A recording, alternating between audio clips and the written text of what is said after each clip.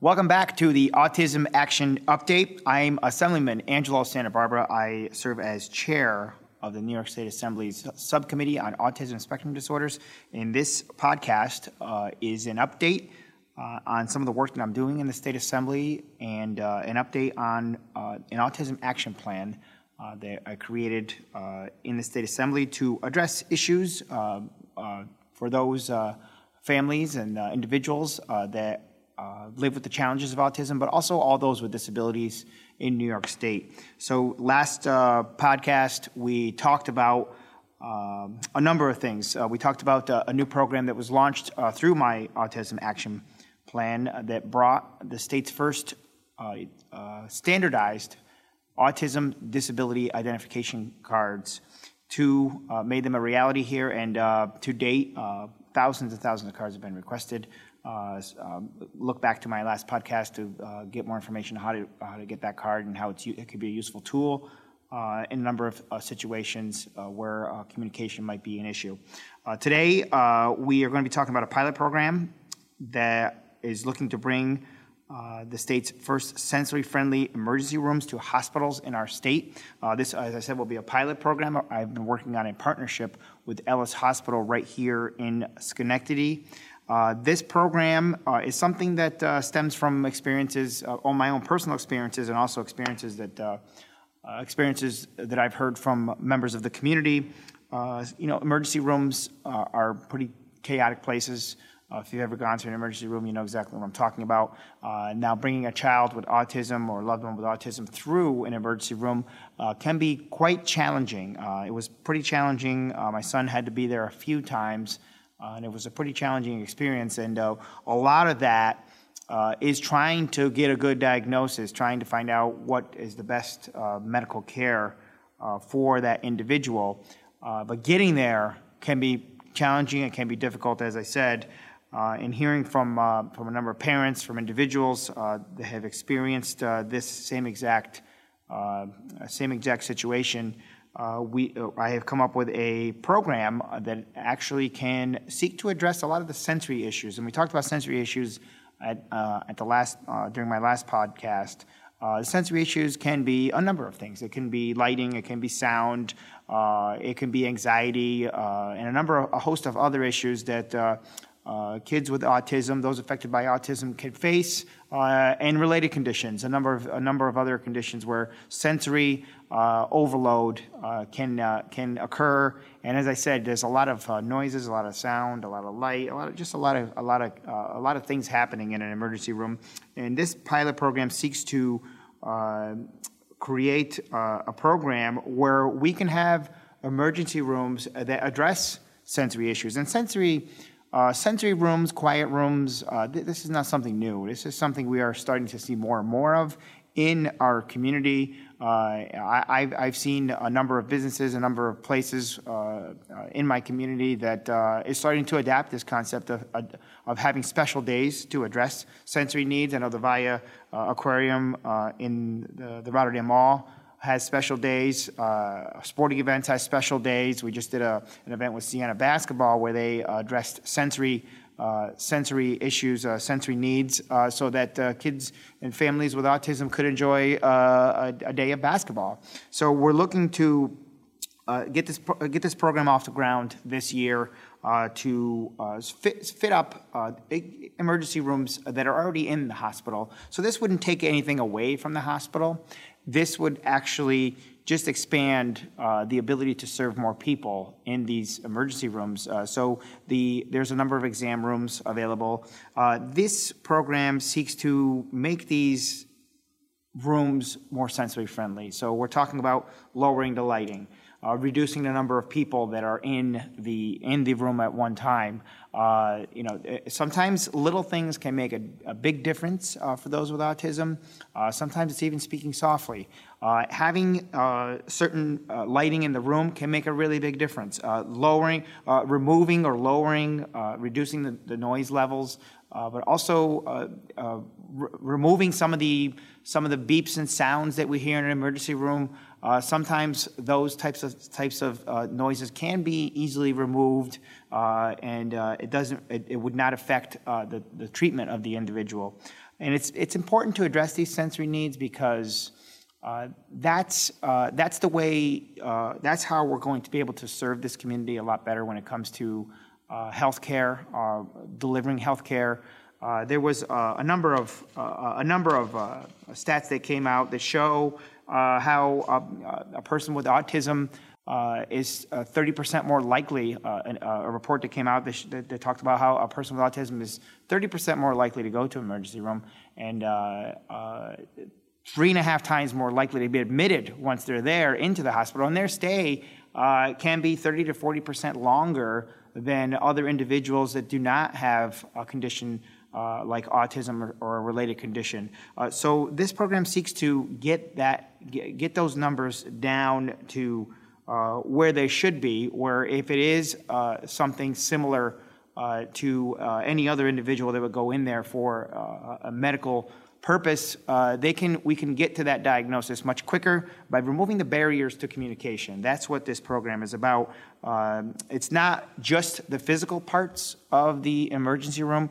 We're also talking about training, cross-training, so what I like to call autism response teams in our hospitals, where, again, it's using existing staff that are there, but being able to be cross-trained to respond to a patient, an individual with autism that comes in need of medical care, to be able to call on his team to work with the family, work with the individual, to find out what the sensory needs are, to find out whether it's related to the environment, feeding, or a number of other items, and to come up with individualized plans that can better serve this community. And I think it's beneficial to the community, certainly beneficial to the hospital, because they can get to where they need to be, which is find out what the medical issue is and how to best treat that.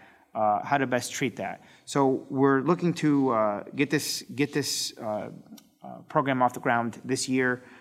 There's a number of issues that we talked about in my autism plan that actually work with this program. We talked about the autism training for first responders, which did include EMS personnel. So we can start to see how these programs, through my overall autism action plan for the state, actually start to work together with the autism disability ID card that can help with that communication.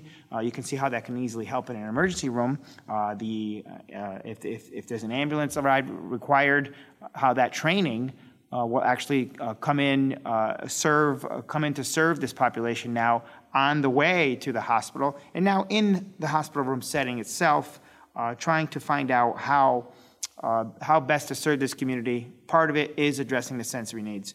Now, one of the things that we didn't talk about yet, we talked about the training, talked about the physical changes to the emergency room, the exam rooms themselves, but also the sensory needs that could be what I like to call part of a sensory kit.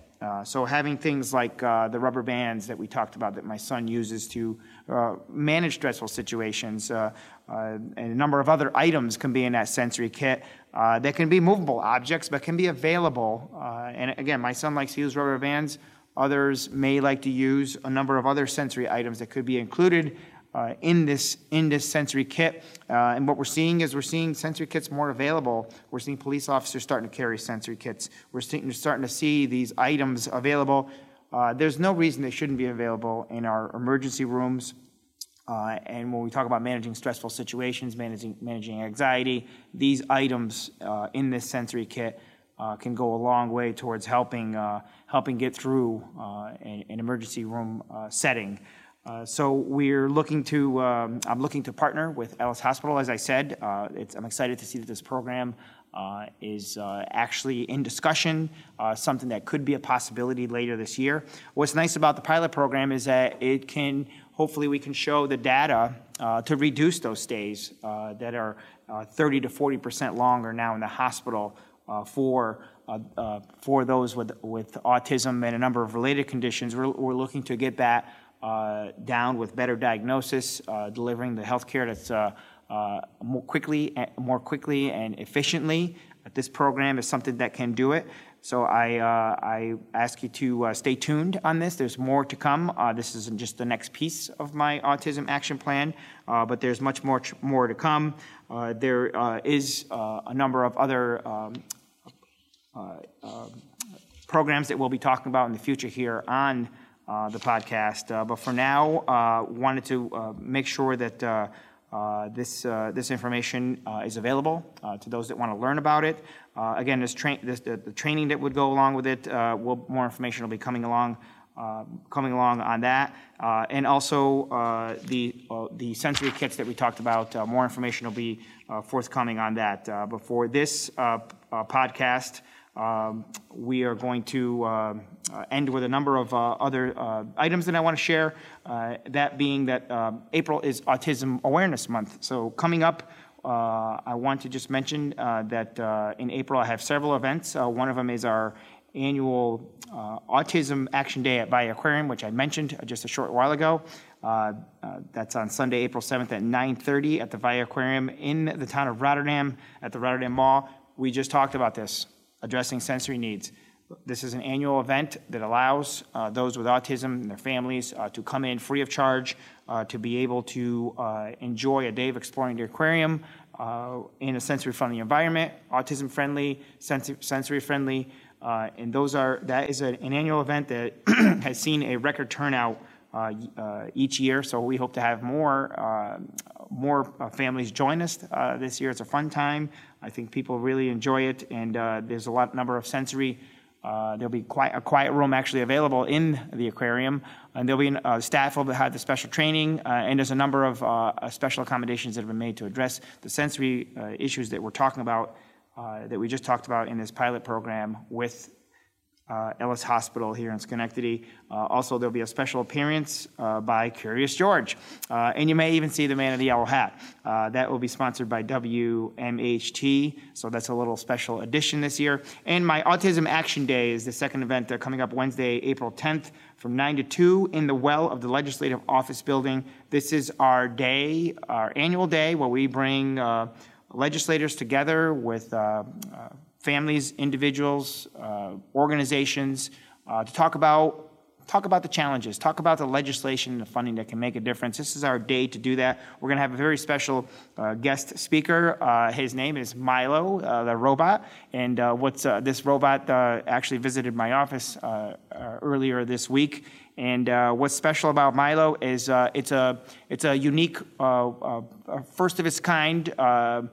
What I like to call is an autism-friendly robot.